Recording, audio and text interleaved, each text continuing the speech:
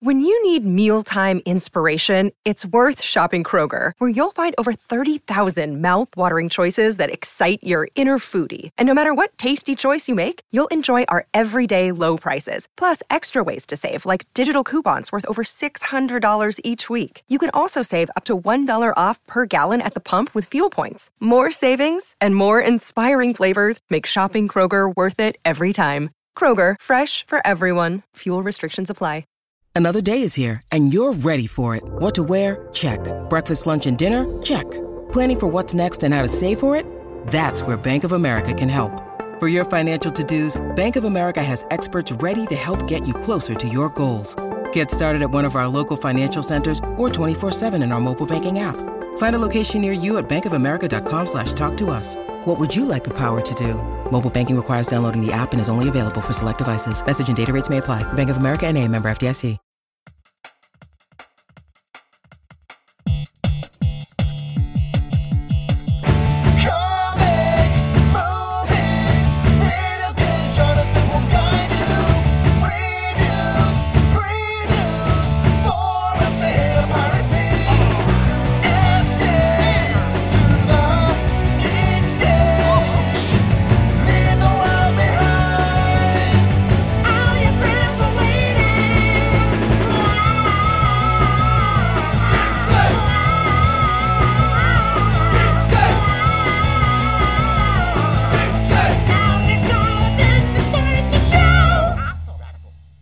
Hey, what's up, Geekscapists? Welcome to a brand new Geekscape podcast. I'm Jonathan London, your host, and this is Geekscape. We talk movies, video games, comic books, pop culture, some TV. We've been watching that Game of Thrones, and every week or so, I like to sit down and talk about that stuff. I've been doing it for a long time. If this is your first Geekscape, if it's not, welcome back. I really appreciate you coming back while you're listening. Whatever podcatcher you're on, let's say it's iTunes or on your iPhone, or maybe you're listening on Stitcher. Or what else you got? You got Spotify? Leave us a review, add us to your subscription list, whatever you got, and maybe hit that share button and tell your friends all about Geekscape, because we really should be your favorite geek podcast. You might be thinking, well, you would be my favorite geek podcast, but where have you been the last few weeks? To which I will defend myself and say, hey, did you not just get an Avengers Endgame special, which I'll just say is the best Avengers Endgame special on the internet, because I brought you Ian Kerner and all of his encyclopedic knowledge of the Marvel Universe and our breakdown of the MCU? Sure. Okay, I did just do that. But where's your regular Geekscape, Jonathan? This was supposed to be weekly. I don't know. I've just been kind of trying not to flood your feed with shows that are, I don't know, not up to snuff. If I don't have a guest, sometimes guests fall through. I have been trying to get guests, and I've got some guests lined up. I don't necessarily want to do a solo show just for the sake of doing a solo show just to stay weekly. I don't want to pollute your feed, and also I don't want to just sit here and use Geekscape as a platform to speak my mind. That seems a little too egotistical, and I think it's already pretty egotistical to be doing a podcast in the first place. So I've been trying to limit my need to just fill your life with noise. Can we talk about that? Can we talk about the fact that there's a lot of noise going on right now, whether it's coming from social media or your podcasts or from the news, maybe it's coming from your personal life. There's a lot of noise. So let's take a minute. Let's center ourselves. Let's do a quick little meditation for 5 seconds. Take a deep breath. And you know what? I'm going to separate the signal from the noise. Everything that is intrinsic to me is important. Everything that is extrinsic is everybody else's fucking bullshit that they're trying to force on me, and it causes stress in my life, and I don't want any of it. I've been trying not to be those things, Geekscapists. So, I haven't been around. Last 2 weeks I have not done a podcast, but I'm doing a podcast right now. We're going to be talking a bit of John Wick. We're going to be talking Detective Pikachu. We'll be talking about our road to Comic-Con. And I'll be talking with a good friend who's sitting right here with me. His name is Eric Francisco. He's a longtime Geekscapist. He now works over at Inverse as a journalist, and he's in LA for the big D&D live event. We're going to be talking about that. And Eric, welcome to the show. How did you enjoy your personal meditation? Oh, man, it was great. I feel totally refreshed. Everything else is just noise right now, and I'm completely zen. Thank you. It feels good to be back on the Geekscape podcast, Jonathan. It's like visiting your parents' home again. And it's, well, I'm almost. Is my room still the same? I'm almost old enough to be your dad, so why not? Yes, no, your room got refurbished. Your room is now Matt Kelly's horror dungeon. What? No. No, you're gonna have to wrestle Matt for it. No, everything's great. We are working on, we're editing a couple projects, and I don't know if I can talk about too many of them. Obviously, I'm aware of the Geekscapists know about Chasing Fletcher Allen, but did you know that the Horror Movie Night boys are doing a pilot? I did not. Is this news? Are you breaking news right now? No, I think they've talked about it over on their thing. I know, okay. Well, Matt Kelly and Scott Roger and those boys, Brian, they've been talking about it because they've been sharing social media posts. But Horror Movie Night's working on a panel discussion type joke show where we cover a horror movie every episode. That's great. So if you remember the old VH1 shows, I love the 90s, I love the 80s. Yeah. So what if we did that with a bunch of people talking about specific horror movies per episode, shitting on certain funny scenes and things. But every episode works on a certain horror movie. I taped my bits a few weeks ago. What movie? What movie did you guys watch? That I don't know if I can reveal because I don't know if it's been revealed. But we're putting together a presentation, a pilot of the panels. I think my stuff was pretty funny. I recorded over 45 minutes of it. Oh. So when it gets pared down, odds are it's going to be very funny. Odds are it's just going to be the good stuff. So I hope that Brian and Matt, please pare my 45 minutes down to about 30 seconds max. And then you'll get the good stuff. That'll be the really good stuff. So Geekscape's been busy with that. And then on top of just, we have a brand new website that we're bringing out this summer for Comic-Con. Great. We've been working on that. And there's been a lot of behind the scenes. So my own absence over the last 2 weeks was just out of self-love. Just being dude, you are doing too many things on top of the other filmmaking stuff, on top of the fact that I teach 2 days a week as a professor. I gotta chill, man. I gotta chill. I gotta take some me time. Remember what Aunt May said to Tobey Maguire's Spider-Man in the 2002 movie? You do too much. You're not Superman. You do too much. You do too much. You're not Superman. So there's just been a lot, and I want to, and so not that we need excuses. And I think I've got people lined up the next several weeks in through June. So I look forward you to guys are seeing going to start who getting some Geekscapes pretty frequently. But no, it's just been I've sat. My good friend George hit me up on Facebook in a messenger and was like, "Hey man, where are my Geekscapes?" And I just gotta be dude, I'm just gonna do a Geekscape. I used to do that for years, do a Geekscape just to keep it weekly and be it's got to be consistent. The internet loves consistency. You were Twitch before Twitch was Twitch. Yeah, the internet also likes trash. Let's keep this in perspective. Yes, you want your weekly podcast, but it doesn't do you any good to have a weekly podcast that is not good and doesn't have a good conversation and doesn't have content. And I appreciate that over the last year I've done 2 episodes where it's just been me speaking my mind, and I do like doing that. But I also have to balance whether or not I want to give that level of access to people and whether or not I need that as a communal event, or if it's just my ego screaming to be my ego and force itself on other people. You know what? There's so many great podcasts to listen to. I don't want you to unsubscribe to this podcast. I'd love for you to share this podcast. But we did launch a new podcast with Derek. Mm-hmm. Derek and Mika are Xbox Game Pass, right? The Xbox Game Pass podcast is a lot of fun. We've got a ton of podcasts over at Geekscape.net that I'm really excited about. We totally have content for you regularly. Jonathan's voice. I'm just not going to be seduced by the pull of ego. I don't want you to become Logan Paul. All right, Yeah. I don't want you to become that guy.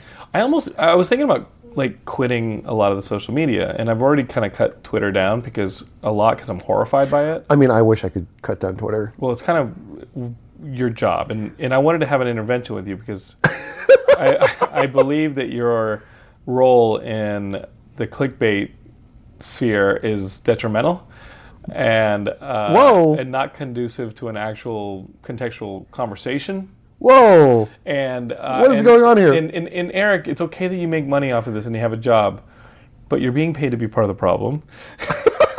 Thanks. Hey man, I wrote you the recommendation letter myself. Do you remember that? Yes. I wrote you the inverse recommendation letter myself. I did not know that you would turn into a monster. A monster. A monster. No, I mean I see what Geek Media does, and I see what the Geek Media needs to do in order to keep the churn going for their advertising. So you're talking on like a macro level right now. On a macro level. Yeah. I see all these sites and all these Twitter accounts and all these things, and they are just adding to this fucking hum that is growing of noise where everybody needs an opinion. And those opinions, in order to compete with the other noise, have to be even more louder and more, what's the word?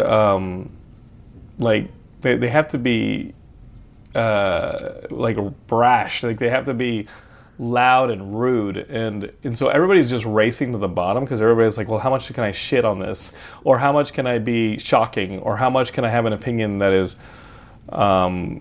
just it's and there's no context to it, because what we're doing with a lot of these geek sites, or we're taking a full interview conversation with some of these subjects, and we're cutting them down into like 7 articles that came out of one conversation. So there's not even a context within the conversation. You'll take one aspect of that conversation, which will be like the thing they mentioned about something that hasn't come out yet. Like, let's say you have an actor from an upcoming superhero movie, but you're interviewing them for a horror movie. And you have a conversation about the horror movie, but you really want to get that about the upcoming superhero movie. Once you get it, you will have that whole interview, but you'll take out that one quote, and you'll make a whole article about it that starts espousing about theories and things like that. There's no context to that. It was something that they said that is like responsible for rumor creation. Like there's no context for it. It's not, and so you get a site, and they'll have like a little hint of something, and then they'll just start the rumor mill. And they'll do it to get hits, which I understand. Their job is advertising. But this isn't a conversation. This is a simplification of communication that has turned us into simpletons. Like, desperate for a hit of information. Why can't you just wait for the fucking movies to come out? You know what I mean? Like, we don't need to be talking about Phase 6 or 5 of the MCU. We don't need to be talking about that stuff, because... especially the actors. Like, we don't need to be talking about that stuff. And it'll come when it comes, and our days won't be any different for them. We will enjoy those movies for 2-3 hours, and it'll be great, and we'll be so happy that we saw our childhood play out on screen. The next day, we're going to go back to our crappy jobs.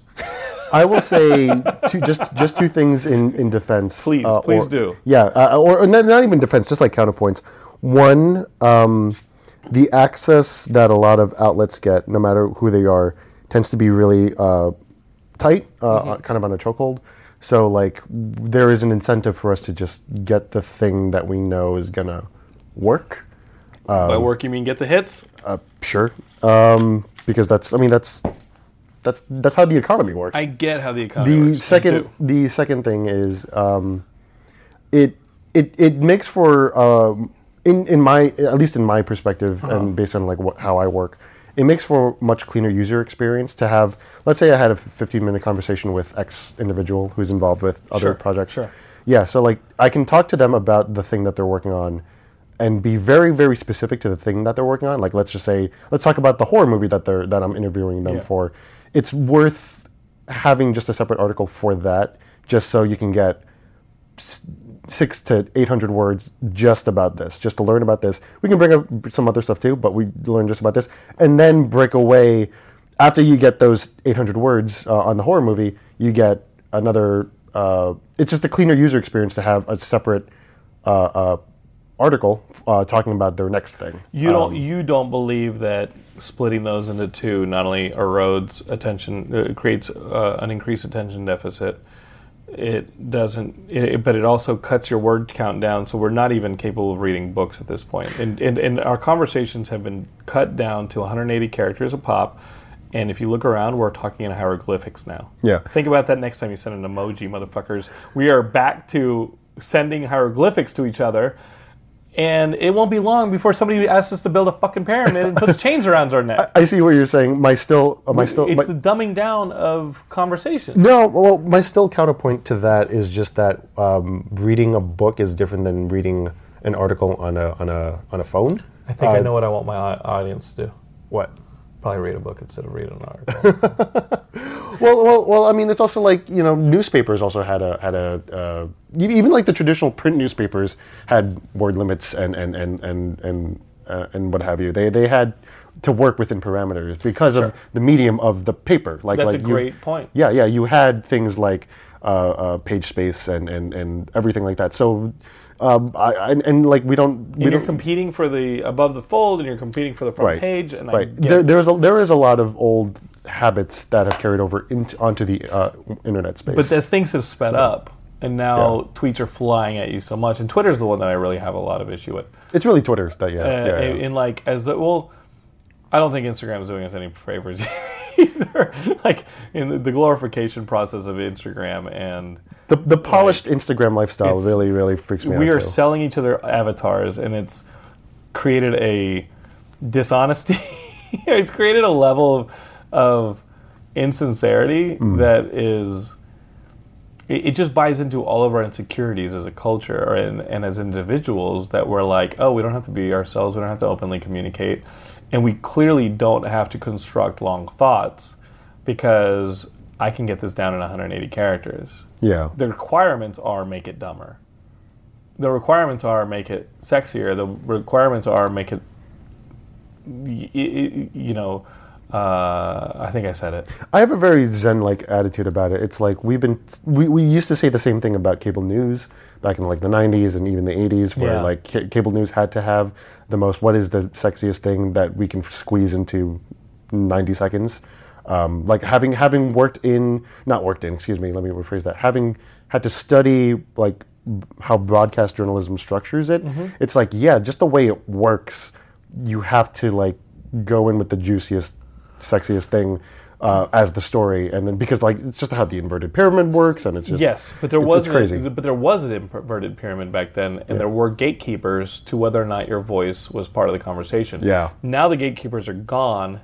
Or dying out. They're dinosaurs. They're dinosaurs. And now anybody can take pot shots, and anybody thinks that they're part of the conversation, when ultimately, hey man, I know we all have a voice, but that voice needs to be pared down into representation, which is why there's a voting process and why there's representatives and things. Because if we're all yelling at each other at the same fucking time, it's pointless.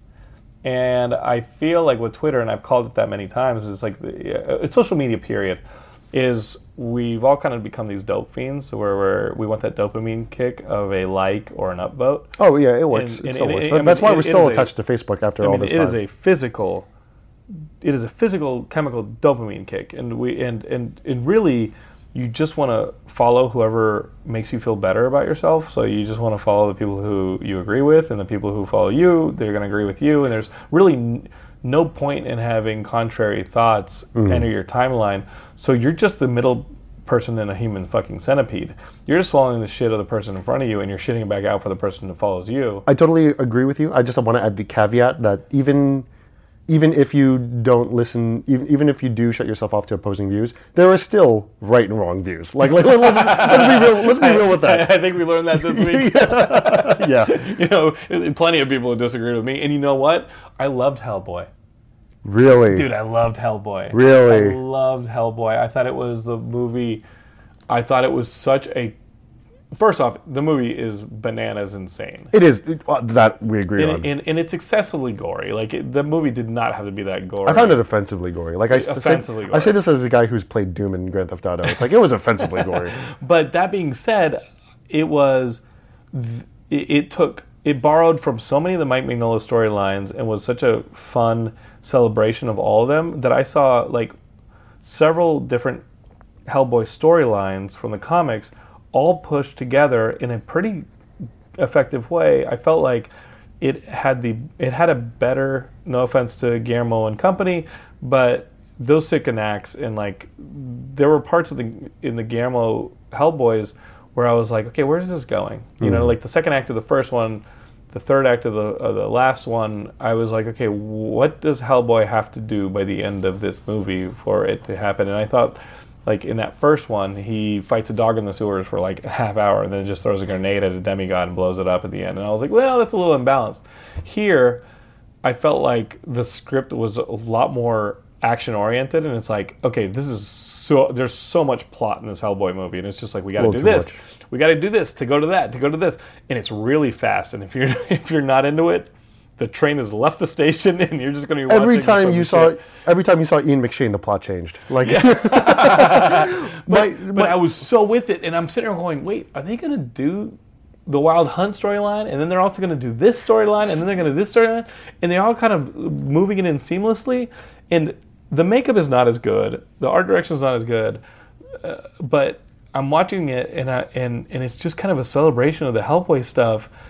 And as a Hellboy fan, I'm totally loving it. That being said, I totally see why some people hate it. Yeah, as a counterpoint to you, again, I guess this entire podcast is just going to be me giving like counterpoint. No, this is Crossfire. No, we agree on some stuff. I loved it. Despite its more devoted attitude towards the Mignola comics, like yes, it was a lot more. When Lobster Johnson showed up, I fucking lost my shit. And Lobster Johnson was awesome. I lost my shit. Casting Thomas Hayden Church as Lobster Johnson was inspired. I screamed out loud in the theater. I was like, "Wow!" But despite that it treated the comics with a little more devotion, I think it failed to achieve the tone of those comics in a way that I think Del Toro succeeded. No, it was straight up horror. This movie was straight up horror. And those comics are horror. Those comics are gothic horror. Those comics have... They were gothic horror, but they weren't... Those comics have hell erupting. They have people getting split in half. Those comics have some really huge set pieces of like just cities getting destroyed. And this movie had that. So, yeah... It was horrific. But it treated the Mignola comics as if it was like a superhero Doom, which it never was. Right. Despite how bloody the Mignola comics and how violent the Mignola comics were, just because of how Mignola not only wrote his stories but also illustrated them, they were far less about look at all this the gore and also like the horror in Hellboy was not very effective. Despite having horror elements, I think the mood was the most effective. In the comics, I think the mood is the most effective, and I think the best balance of this is because like the Baba Yaga stuff's insane, but the second I saw that chicken-footed house of the Baba Yaga, I was like, are they really doing all these storylines in one movie? And I just thought it was so much fun. But I think that if you take a I just remembered about the kiss. Yeah, I just remembered. So but I think if you at that point I'm just laughing because they're having fun with it. But I think this movie almost demanded the comics almost demand a little bit more discipline in the image framing and in the art. Like, Mignola is a very distinct artist. We have yet to see that take where it's like, oh, this almost looks like a German expressionist film.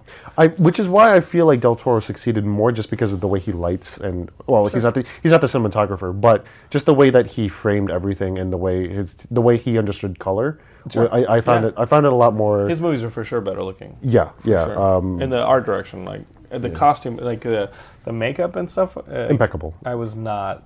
This one did not look as good. That being said, I love the script. I was like, just have fun, baby. Let's go. There was one scene where in the new Hellboy, like he's fighting the giants, and he picks up their giant sword, and it's as heavy as an Amazon box. Yeah. Like it just physics didn't exactly. Yeah. But he's also Hellboy. He's Hellboy, but like it should know? still look like it should have some weight to it. Yeah. He picked this thing up like it was an empty box. Eric, you know what, man? You got to hit the gym, bro. Get that pump. Get that pump, and you'll be rocking that sword guess. at any time. So I only point that out because we were talking about disagreements and if there were wrong opinions, and I was like, wait a minute, like that's a movie that I felt like the geek media bullied in like an almost whorish like race to see who could write the most like the loudest or meanest thing about a movie. That I was like, guys, you're bullying a film and you're in this feverish rabid race to see who can bury it harder. And the weird and now I just feel like I'm discrediting all of you because you guys are just like trying to top each other at this point. Well, counterpoint to that also is that they did have, they have embargo times. So like everyone's writing theirs independently, and so like no one knows what anyone's going to say until the clock strikes whatever time the embargo lifts. So it does look like it looks like a race because you do start seeing some of the more clever headlines like in your feed after a while. Yeah. But everyone in theory posts theirs at the same time, so no one knows what anyone. It doesn't become a race until it like looks like that way on your feed. And that's a great point. That is a great point. Yeah. If anything, I would say that those embargoes work against the movie, not because you want to keep the movie secret in case you don't think the movie is very good, but you guys see these movies like a week before that embargo lifts. Generally speaking, yeah. And you have a week to fucking think of the most creative thing to say. Lift the embargo right away. They see the movie, they can lift the embargo the next day. They want to race to get the thing in the print. They don't have a week to be creatively awful. Well, you know what I mean? Like they don't have a week to be fucking. Well, with Hellboy, most of at least New York media had had 12 hours. Wow. Or so. Like it was less than. I saw the movie. I think the movie began like 6 a.m. No, 24 hours. Excuse me. Yeah. So I saw the movie basically the night before, like okay. 6 p.m. You really hated it. I mean, like I was just just man, don't pull punches just because I'm here. Just because like even forgetting my fan devotion for Del Toro and the movies he did for Hellboy, just like even divorced from that, I had an unpleasant experience with the new Hellboy. Like it was just very unpleasant. And it can be offensive. Yeah, like, straight up offensive. And I'm not like offensive, like they said the F word, but like it was offensive, like just like to the senses. It was just like there was it trafficked hard in excessiveness. Yeah, it was super excessive. And like it felt jarring when they did want to be a little more intimate or heartfelt. Sure. So such as like, oh, now you want to do this? Yeah. So I appreciated how Ian McShane's character had a quote stronger bond to Hellboy than the Del Toro relationship was. But like when it's happening on like a gooey worm body, I can't. I'm like, how am I supposed to be feeling? I don't know if you guys have earned this. Yeah, exactly. I got you, brah. Yeah, I got you, brah. So, one movie you didn't see that also has tone issues, I think, and I think that this is a pretty common opinion of this one is let me see, did I move that? I changed a setting on this thing, and I'm like, okay, let's just make sure you're good. Yeah. Sorry about that, Geekscape. Detective Pikachu? So I have not seen this movie. I'm going to let you talk because Eric, I have not seen it yet. This movie is so cute, and I just want to live in it. That being said, 5 minutes after walking out of this film, I don't remember anything that happened. Really? It is so overwhelmingly cute.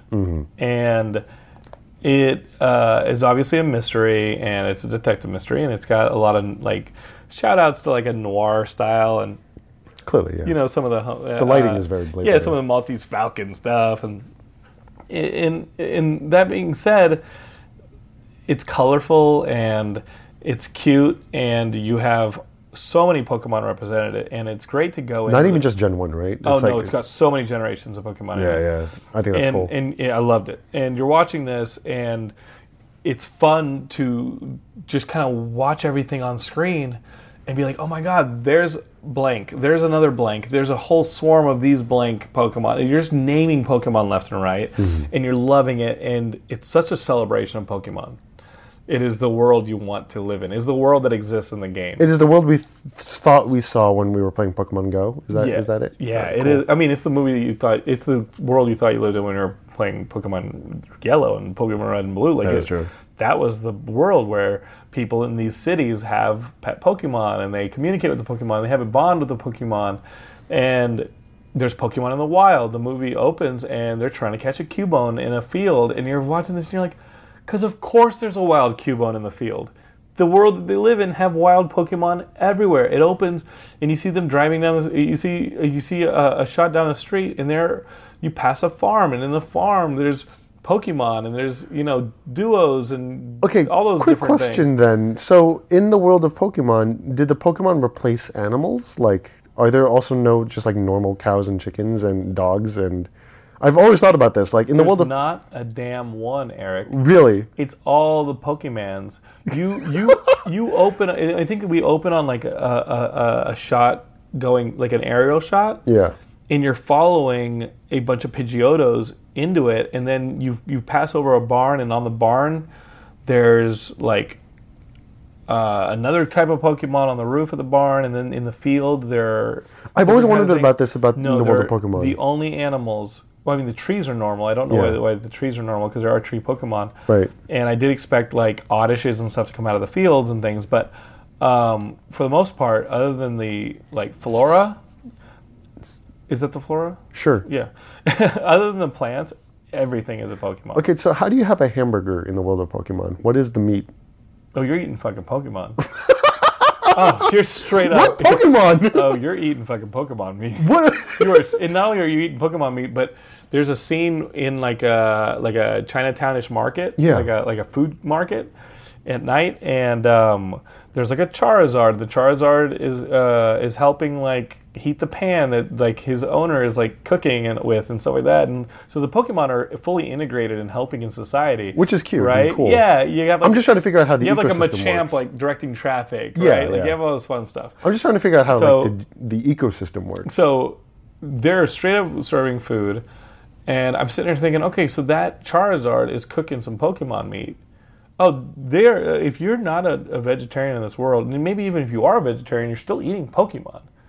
Like you're eating. Did they make that clear? Did they? No, you can't be doing that with kids in the theater. There's so many. I'm like, here I am, like I'm basically a fucking creeper watching this fucking Pokemon with the kids in the theater, and I watched this. And I was like, oh, excuse me, you didn't give me the free cards. Did you get the cards? No, I didn't ask for the cards. The AMC was supposed to give you cards. I didn't ask for no cards.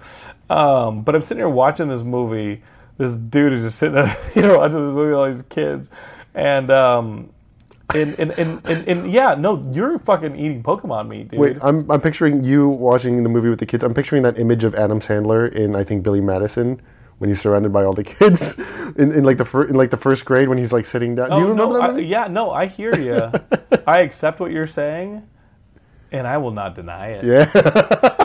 In like when the Pokemon were doing awesome stuff, and you're like, yeah, I've always wanted to see like a Magikarp turn into a Gyarados like on fucking screen. Oh like my this God. is Did they do sick. that? This is sick. They did that. I'm like didn't high fiving 5-year-olds next to me. I'm like, yeah, like people are like, don't touch my kids. But I mean, I gotta tell you, man, like straight up, that movie. I walked out and was like, wow, that was really what happened in that movie. You don't remember the story? The You script, don't the remember writing, yeah. it was not the greatest. And then you start hearing the writers online start talking about how they want to tackle a Zelda movie. I'm like, you leave the Zelda movie to damn. You leave that alone. You leave that alone. I recommend Detective Pikachu if you're like a Pokemon fan. I'm definitely going to see it. I just haven't. If you're a had an Pokemon fan, opportunity. go to it because it's such a colorful celebration of Pokemon, and I want them to make a sequel in this world for sure. I want to see this world again. Don't want to see it done like this, narratively, story-wise.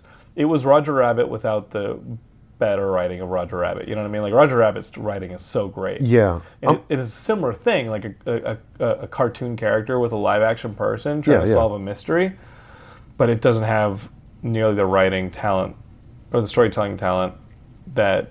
I don't want to say that because there's actual writers and storytellers, and I don't really know if they're. I mean, this is a movie, and it goes through a process, and sometimes the writing doesn't make it to screen properly. And it was also like when Roger Rabbit came out, it was just like a different time in film.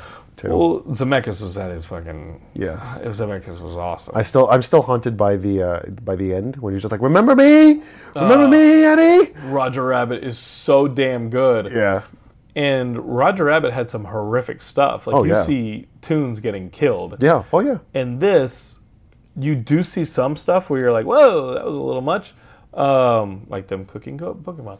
But Detective Pikachu is coming out in a completely different. The story just wasn't as ecosystem. tight. Yeah. The story just wasn't as tight. Okay. And also, something like, you look at Roger Rabbit, and I love the way that Roger Rabbit is kind of like also doing shout-outs to like Chinatown and different noirish films where it's like, oh, there's the other side of the tracks, right? Oh, that's Toontown. It's like great. It's so creative because it can also celebrate all those noir films, those detective films, and Roger Rabbit does such a great job of doing that. I wish that this movie had a little bit more of a structure that was also a love letter to things beyond Pokemon. Mm-hmm. And that being said, it's not like they try and just stuff Pokemon in every frame and just try and shove Pokemon in there. Yeah. They're trying to tell a pretty good story, and I think they almost got there. It just wasn't. There weren't moments where I was like, "Oh, that was a great character beat." Do you think it's kind of a miracle, like not to over glorify corporate product here, but like it is kind of a miracle that movie got made before an actual film adaptation of like the original like story of like Pokemon either like Red or Ash. Just like it's amazing that we did not get the story of Ash, Misty, and Brock, or even like original Red Trainer. There are hints in this one that is the same universe. Yeah. But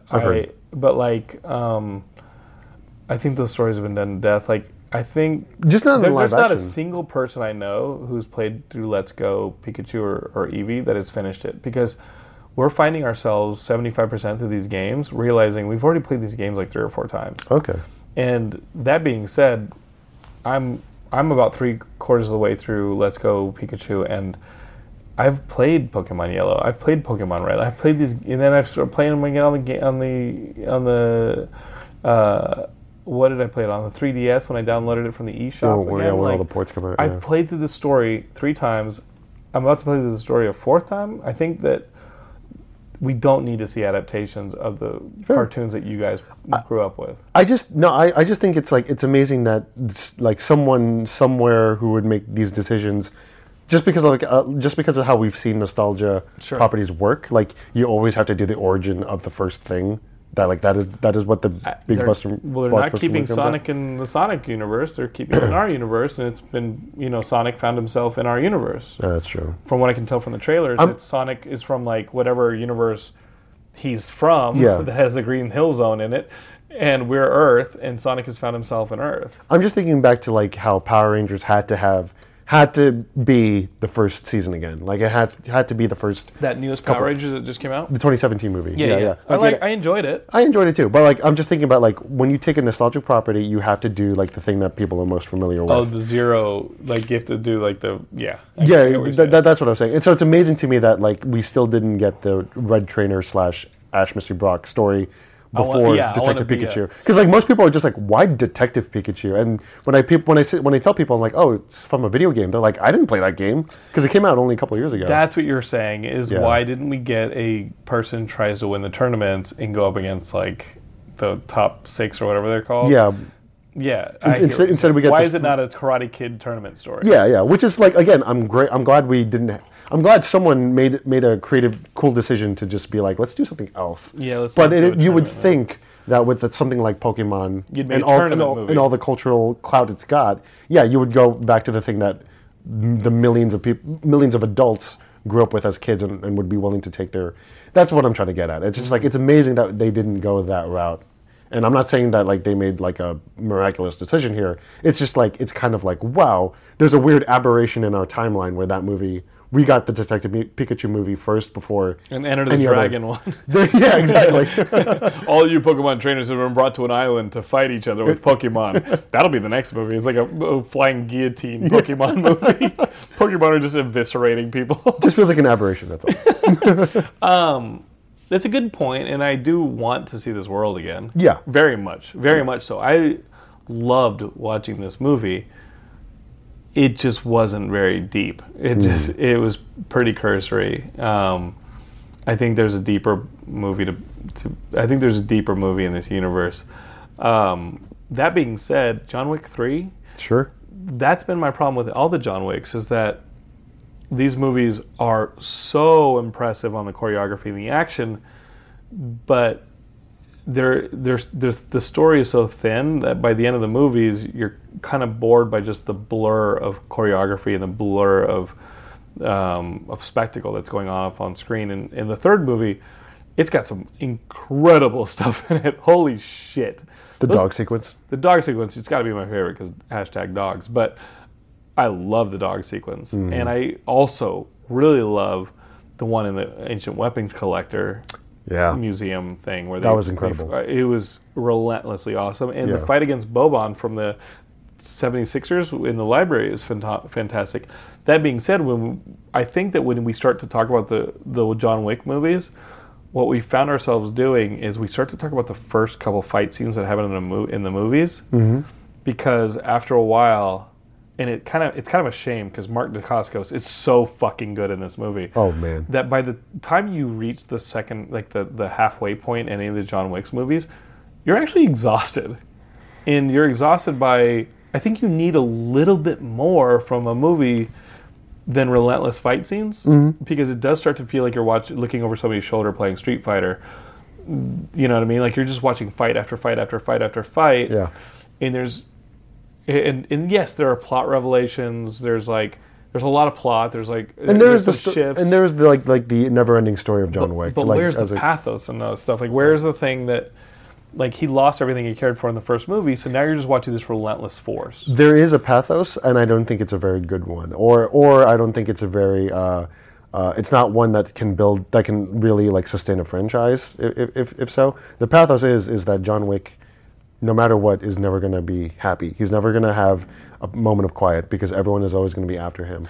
But where's the three-dimensionality? Right, exactly. So like there is a through line here, but I am concerned that we're never going to see the end of it, because the directors have said on record that like there is never going to be an end, because like they seem only interested in pulling off these amazing action sequences, and they're fucking incredible. And they're incredible, legitimately incredible. They should already have like the Lifetime Achievement Award for that. These movies, I mean, we were cheering so hard in those first couple of fight scenes, which is why I'm also like concerned. I'm like, okay, I like to think of this movie, this series, as a trilogy. It will continue. Like, it's going to continue no matter what, because people are going to see these movies. They straight up said it at the end of this movie. Yeah, but like I want to consider it a trilogy, because I'm concerned that by 4, 5, 6 we're going to be exhausted. We're going to be as exhausted as John Wick is, unless they really start changing the formula, unless they really start changing something that's inherent to the story, divorced from how they produce the action scenes. I find myself numb by the end of these movies, which again, Geekscape, if you haven't seen the movie, is kind of a shame, because Mark Dacascos in this film, it's his freaking coming out party. Do you know his secret history as a Power Ranger? I don't, but I've met Mark from. I had a stunt coordinator named. Why am I blanking on James Liu's name? I had a stunt coordinator named James Liu, and James Liu used to have these dinners where he would have a lot of his kung fu buddies together, and I met Mark Dacascos at one of his dinners, and nicest guy in the world, by the way. On another level. Well, Michael J. White's there too, so like they're all super nice, and I'm like, oh, these guys could kill me, and they're all super nice. Thank God they're all nice, because everyone in this room could fucking kill me. Right. And when people are talking about this movie, beyond talking about the choreography and the fact that it's outrageous, I think they're talking a bit about Halle Berry. I think they're very much talking about Mark Dacascos. I am glad that Mark Dacascos is finally having his moment, because he's been in Hollywood for years. Totally. And like he has been, like, I'm gonna say it. He has been like one of the first Asian faces I've seen in Hollywood, in like whatever productions you want to call it. Even though it was like Double Dragon that he was doing, and not. Yeah, and in the '90s, it was like they kept trying to stutter, and like his career kept being like, oh, this guy's the next guy. This guy's the next guy. He told me when I interviewed him for Inverse a while back. He told me that in Hollywood, like, race was a factor. He was not Asian enough to play like exotic characters. He was not white enough to always play the hero. So he was always stuck. So he wasn't Jet Li and Jackie Chan, but and he wasn't white. Yeah. And he wasn't well, Keanu Reeves is also part Asian, but like he wasn't the Keanu Reeves either. Right. Which is like fascinating that he's now fighting Keanu Reeves. But that's been the journey of Mark Dacascos, is that finally he had to. I mean, like I'm not eloquent enough to illustrate his journey as a career as an artist, but it took having to fight John Wick for people to like notice him. But he's phenomenal. And he's phenomenal. And he's been phenomenal for years. And he's so funny in it, and like his character's weird. He's a fanboy. And the other thing is like the dude from The Raid is in this. The dude who played Mad Dog. Yeah. Like I love that actor. I am also mad that those guys are also like on a career trajectory as almost Mark Dacascos, because those guys have shown up in like big Hollywood movies, Totally, but haven't like had the leading moment. Like, yes, I get it. They don't speak English that well, but like I think we're at a point where we care less about that and more about just like can they just like kick ass in a movie and like carry this, a character. Yeah, they're all kicking ass. Yeah. I mean, some of the stuff they're pulling off with both camera and performance, like that scene where there's a scene very early on in Geekscape is where you guys kind of know the plot, doesn't matter. Every bounty hunter is looking for John Wick. They're all trying to kill him at the end of the second movie. He's done something that has turned himself into a wanted man in the badass, everybody in New York can kill you underworld. And they chase him into this place where it's like a museum, and behind these pieces of glass in these cases, they've got knives and all these, like, they look like medieval weapons. Yeah, it was like ancient weaponry. And they just start smashing the windows to grab any weapon they can, and they start using them on each other. Holy shit, that fight scene. There was one thing when I interviewed the director too. I was not able to talk to him about this, but I wanted to talk to him about how adapting modern tactical choreography to ancient weapons. Like that's got to be something surreal. That scene was amazing, and also Yeah. the choreography with the dogs. Yes. There's a scene with two attack dogs that are just leaping over walls. They're just fucking smacking down on people's nuts. There was amazing. There was a film critic who dismissed it as like, oh, it just looks like CGI, and then like, What are you talking They were like, about? no, that was done on camera. Who thought that was CGI? I don't recall the critic. No, Pokemon, those dogs were CGI. Yeah. No, They're I don't called recall. Growlithe. I don't recall the critic, unfortunately. But like it was like a tweet headline. It was just like. This didn't look like. These looked It like. didn't. They were real. They were real on camera. Like I can. I've also interviewed the director about that. What were Yeah, those, they like were done on German camera. Malamute type dogs? They were Belgian Malinois. Belgian Malinois. Yeah. Those fucking things are brutal. Yeah. Those are attack dogs. These things are going at it. Yeah, they're the dogs used by like the Secret Service and everything. Yeah. Like that's why they chose those dogs, because they knew that those dogs were up for the job to leap over walls. Oh, it is yeah. relentless. I'm watching this and I'm just like, As a dog lover, this you doesn't must end. Yes, when the dogs go rocking out, I'm like, dude, who even needs weapons when you got these dogs? These Yeah. dogs are killing. Felt like vengeance because I rewatched the first one, getting ready for the third one, and I'm just like, yeah, and then it's just like to watch that scene after the dog dies, to watch the Belgian Malinois kick ass after watching the poor, what was it, Beagle? Yeah, little Beagle dies. Yeah. You're I'm like, just like, no. yeah, vengeance. And I vengeance. love that pit bull at the beginning of this movie. my I love God. the pity from the second one and the beginning of this I'm movie. glad that he's never like had to get another dog. Like I'm glad that like that pit bull has like stayed with him. And guys, so if you want to see John Wick, I recommend that you see it in the theaters. I think that it's a spectacle movie. I think it's got a lot of great choreography in it, but just pace yourselves, because by the end of this movie, you're going to be pretty worn out. It is non-stop fighting. There's not a whole lot of breath in this I am movie. not uncomfortable or I'm not hesitant in saying that like the John Wick movies are a great, maybe the best action trilogy of this decade. Yeah, I mean, what else do you have? There's Taken, but Taken got really tired by the second movie. Taken, like I didn't even bother with Taken 2. Like Oh, really? yeah, I didn't. There's a sequence in Taken 2 where the daughter's just like running around rooftops, throwing grenades. Like it's fucking. Really? Yeah, she's running around like Venice or someplace, you know, in either Italy or France, and she's got grenades, and she's just tossing grenades left and right so her father can find them. I'm like, you're tossing grenades in a population zone. Like, this is nothing. None of this is good. Taken was just one scene, and it was the one scene where Liam Neeson threatens the other person. There's some cool stuff in Taken. There's some stuff. There's some good stuff, but the formula was done after that. And, and they tried to squeeze 2 more movies out of it, and it was a very diminishing returns. Yeah. Here, I feel like it's such a constant, and the quality of the fight choreography and the camera is getting more creative. It's getting a little bit more superhero-y, but I don't think it's Fast and Furious superhero. No.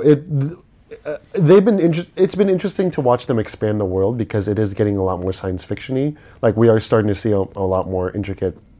We are starting to see a lot more rules play out. Like I never would have imagined I don't know what the proper word for them, but like when you see the inside of the Continental and you see all the tattooed people, and it's just like This is an aliens movie. Yeah. It is almost a science fiction movie. It is, and they've got this whole underworld, and literally everyone in New York City seems to be behind a newspaper that they lower and watch you, and they can kill you with like the ending of John Wick 2. Honestly, I think it pushed it too far. Everybody in New York wants to kill him. Yeah, like really? Like this little baby on the street corner is also a killer. Giving him shade. Who's like, I'll kill you. Yeah, I'll kill you with my pacifier. I love the John Wick. I love the John Wick movies to death. I just think I am just concerned about where it's going to go from here because there's only one way to go, and it's. In this current trajectory, I wonder if there will be like just a fatigue of its own doing. Like it's not like another John Wick movie. It's more like okay, how much further can they push this concept of like ultra realistic, ultra stylish fight scenes with an expanding, borderline science fiction universe about the underworld of assassins? It's like there is there are two things happening here, and I don't know how future movies can like keep these two like you can two trains. You can have it realistic, or you can have it straight up silly. Yeah. Yeah. That being said, it's pretty impressive what they're doing. Yeah, very impressive. This stuff is creative. These fights are incredible. If they do it right, like we maybe won't bat an eye if John Wick ends up in space. Like we if they do it right, he fights the leprechaun. Yeah. He fights Jason X. That's what horror movies do. And in a way, this is very much like the horror movie trope, where it's like there's this unstoppable force, and you're just going to watch it plow through stuff for the next 2 hours. Imagine watching, I'm pretty sure the Friday the 13th movies would be completely different if we just followed Jason the entire time. That may be what this is, the Baba Yaga. Yeah. So Eric, you're out here for this D&D Live thing. Yeah. And you're going to write up the D&D Live stuff for Inverse, so we can find your stuff on Inverse. Yes, I've already got a couple articles there as well. What's the story on the D&D Live? Because I remember it was last year, and it's just a bunch of people DMing and stuff like that. Wizards of the Coast big celebration. Yeah, so basically, over the last 5 years, Wizards of the Coast has seen unprecedented growth in their product with Dungeons and Dragons. It's not just Stranger Things. It's not just people being like, "Oh, Game of Thrones is popular now, so D&D is popular." A lot of them credit 5th edition for really boosting life back into the hobby, back into the game, just because of the way it allows a lot more creative freedom and it's not so bogged down by like MMO style rules. Basically, what I'm getting at is that this D&D Live is the culmination of a lot of careful planning. And again, I want to make it clear that I have almost nothing to do with Wizards of the Coast. I'm just here as a reporter. Here's what I'm observing, and based on like facts and interview quotes. The D&D Live is a mini convention. I call it mini convention. They're never going to say mini convention, but that's what it is. That's how it behaves. There's a main show of where they have like games. A main stage. They have a main stage of either games being run by like popular DMs and like popular personalities, or it's like on Friday they'll have like a keynote, quote unquote. Basically, think of like an Apple keynote, but instead of people standing in front of like a black screen and unveiling new product, they're just going to have like the people you know and love talking about the new things that are coming out, i.e. new modules, new storylines, maybe some new products like, oh, there's a new kit that includes these things and this is how the game or whatever, or like new collaborations, like they announced a sequel to the Rick and Morty Dungeons and Dragons comic. They also announced a new Rick and Morty a new Rick and Morty D&D kit. That's so cool. You can play like Rick's campaign. It's really funny. Yeah. So basically, just to get back to it, they have that, and they have a marketplace, and that's it. No panels, no workshops, no nothing. So people are just kind of either going to those keynotes or watching, or shopping. Or they're shopping. So it is a very small quote convention. Right. Maybe 300 people maximum at this weekend, which is a good size. It reminds me of early Power Morphicon, back when Power Morphicon was like this like weird thing that. Anyway, but to get back to it, D&D Live is basically it is basically the summer event for Dungeons and Dragons, because the hobby / game / lifestyle has seen unprecedented popularity in the last couple of years. Everyone's playing it now. Like it's no longer the weird. It hasn't been the weird thing to play in years, but like you can, especially now. There's no stigma to it. Yeah. There hasn't been a stigma, I think, since the 2000s. Like agreed. Yeah. Like even the early 2000s when like 3.5 was around. It's like, yeah, you can maybe make fun of like people playing Dungeons and Dragons, but then you're the asshole for doing that. You're the piece of shit. Yeah. D&D has been quote cool for a long time now. But I could have used that in high school. Yeah, but 5e just makes it a lot more accessible. Right. Like I was able today to just sit down at a table with a character that I did not roll and still play the game and still have a lot of fun. For sure. Just because like of how accessible the game rules. It's about storytelling. Let's go. Yeah, exactly. So again, D&D Live takes place in Los Angeles, and this is in terms of like Wizards of the Coast promotion, this is an opportunity for them to like show off the new product. So is it like it's like they're what's the Disney? Oh, you're right. What's the Disney event? Like D20? D23, yeah. D23. But again, it's like it's very convention light. Like you come here, you're not going into a convention hall. You want the announcements. You want to buy some dice. You want the announcements. You want to buy some merchandise. There's not even a lot of merchandise. Like they have a couple. Wormwood didn't even bring their like what do you call it? Their dice trays. They only had like the dice vaults and the character vaults. That's it. Like that's all they brought. They didn't bring a lot of product. Joe Manganiello from Death Saves, he brought his T-shirts. He didn't bring out the hoodies. He didn't bring out the whatever. He just brought the T-shirts. Like that's, and you can just like talk to him while he's like standing by his booth. Excuse me. Do you need something? Do you need a drink? Do we have a water? Here. Cool. No, you're good. You're good. You can cut this out, right? I'm not going to cut anything out. Right now, Eric Francisco is choking. Thank you. And if he continues to choke, you will be the recipients of that. And it'll be hilarious. I won't let him die, Geeks gave us. So it is a fascinating experience just because like I have obviously been to the big conventions. I've even been to like the big niche conventions. Like I've been to RTX, the Rooster Teeth convention. Yeah. And it still behaves in many ways like a convention. Like I think Rooster Teeth has a more dedicated audience, like more than the Comic-Con, because Comic-Con is just everything. It's everything. It's everything. Psychotic. Yeah. So like it's fascinating to find something like Dungeons and Dragons, which is big, has a lot of production value. I should mention that too. The main stage is sick for D&D Live. It looks like a medieval village, right? It looks like so the main stage is like a castle with like an intricate table with like all these Dwarven Forge miniatures. Wow. It's professionally lit. When you're in the studio, it's really a studio. You see like cameras, you see camera cranes. There's like impromptu lighting effects. You see sound effects, lighting, music, everything. It is a very lavish production. So when I say mini convention, don't think of like the old basement Comic-Cons. It really is like a really like intricately produced Disney World almost production. It's just very intimate and small, which is fascinating. There's a lot of questions here that I have personally. What does growth look like? In a couple more years, more people are going to want to go to this thing. Wizards of the Coast, being a business, they're not going to say no to more paying customers. But like, how do you expand growth in a way that doesn't become unwieldy, especially when you have something like D&D, where you want to give people the experience of playing Dungeons & Dragons? This was the first year where they allowed people to play the new product at a certain time. But it needs to be personal. Yeah, but it's personal because they only have this many people. I'm gesturing here. I know this is audio, but I'm gesturing. My hands are close together. They have this many people now. I'm widening now my arm space. Imagine when they have this many people. Right. And it's going to be, at one point, it is going to be unwieldy. They're going to have to really consider how they run their product, their events in a way that's different from any other convention on the planet.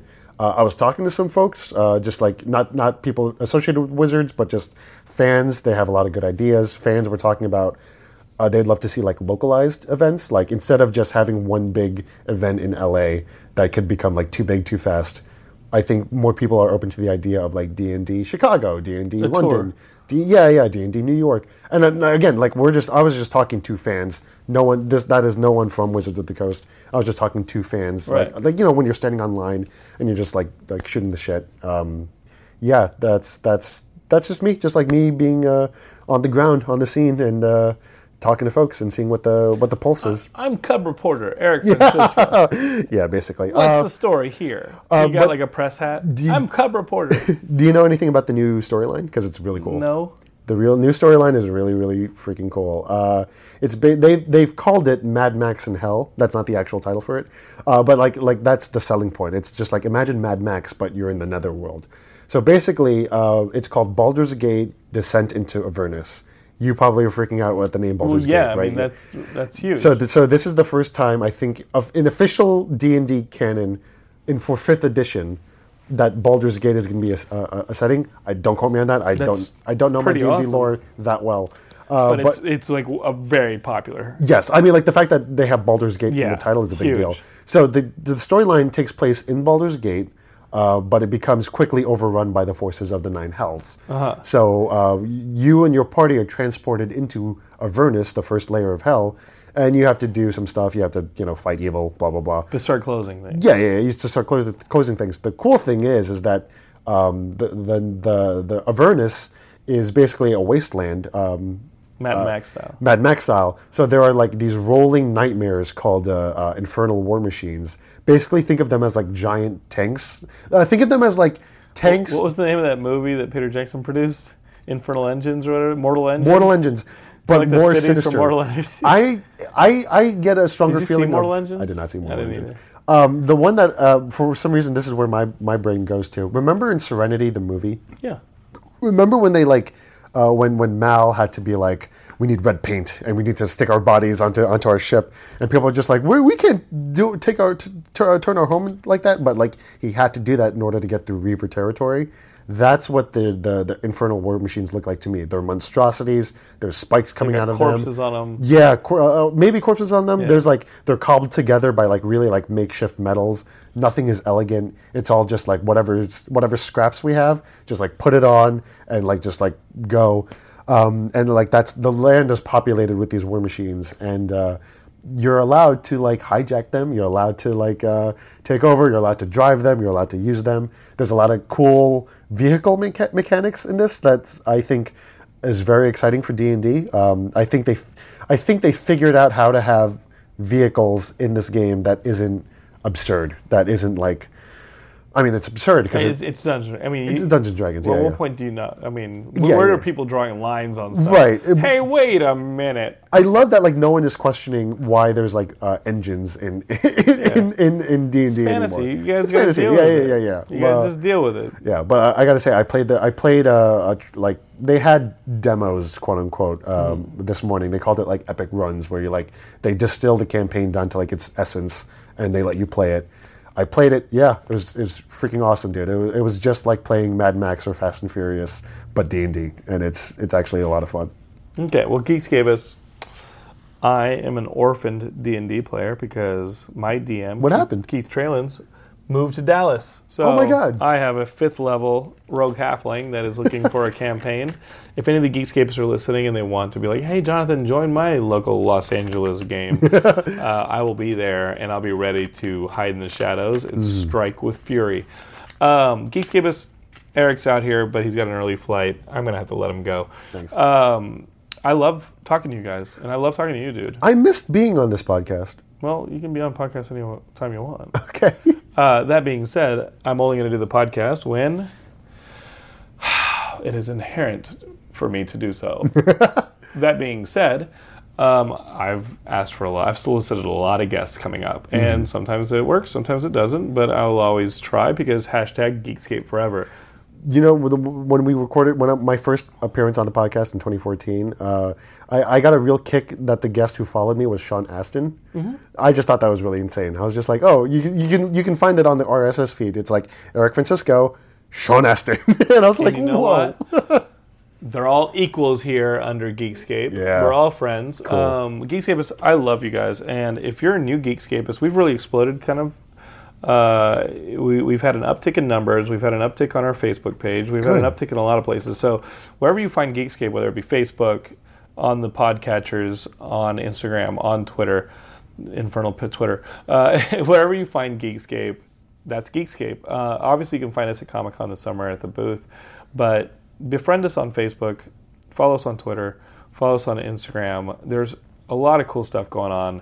I love this new Xbox Game Pass show that Mika and Derek have Yo, put shout out together. to Derek and everyone else on that. And thank you, Matt, for helping continue to run the Geekscape network. We got a lot of cool stuff, as we said, coming up from Geekscape. Beyond just a brand new site, we've got all these different film projects. You're a part of that. And whenever you guys participate in Geekscape, whether it's commenting on the I called them forums, whether it's commenting on the Facebook or it's tweeting or it's sharing it, that all helps, and it helps us continue this thing to keep it moving because we're doing this for you guys. So share the podcasts, leave reviews. That really helps our visibility when you go on like a podcatcher like iTunes and just leave us a review. 5 stars, man. That super helps. So I really appreciate it, whether or not this is your first Geekscape or you've been listening for years. Write another one. It always helps. Eric, dude, you're one of my proudest achievements. Oh, man. So glad I'm here. You guys didn't see it because it's an audio podcast, but we just like did a really cool like handshake. Yeah. No, Eric was a Geekscapist, and we met at lunch at Comic-Con. I remember that. Through our friend Blake Harris. Blake just released a new book, and it's very good. He was on Geekscape for it. Yeah. Oh, yeah. The History of the Future. Yeah. So go back and listen to that one on the feed, Geekscapists. We'll be back with another episode, I think, later this week or next week. And obviously, Ian Kerner and I are going to sit down for a little X-Men Dark Phoenix and take you through that thing. Oh, my God. On a special. Isn't it crazy that we have the greatest X-Men storyline coming to theaters and no one's, like, excited? Isn't that kind of strange? Yeah. That being said, I have my hopes up. Yeah, hey, I don't want any movies to fail. I don't want any movies I don't want any movies to fail. Even Hellboy. Yeah, I was rooting for Hellboy. I was liked rooting it for a lot. Hellboy. I was, if anything, your thoughts on Hellboy helped temper my expectations and allowed me to enjoy the film. So I must thank you. You're welcome. Yeah, I was just like, this movie's not going to be very good because Eric Francisco said so, and I kept finding myself being like, yeah, that was kind of tight. Geekscapists, I love you. Geekscape forever. Over and out. You're listening to the Geekscape Network.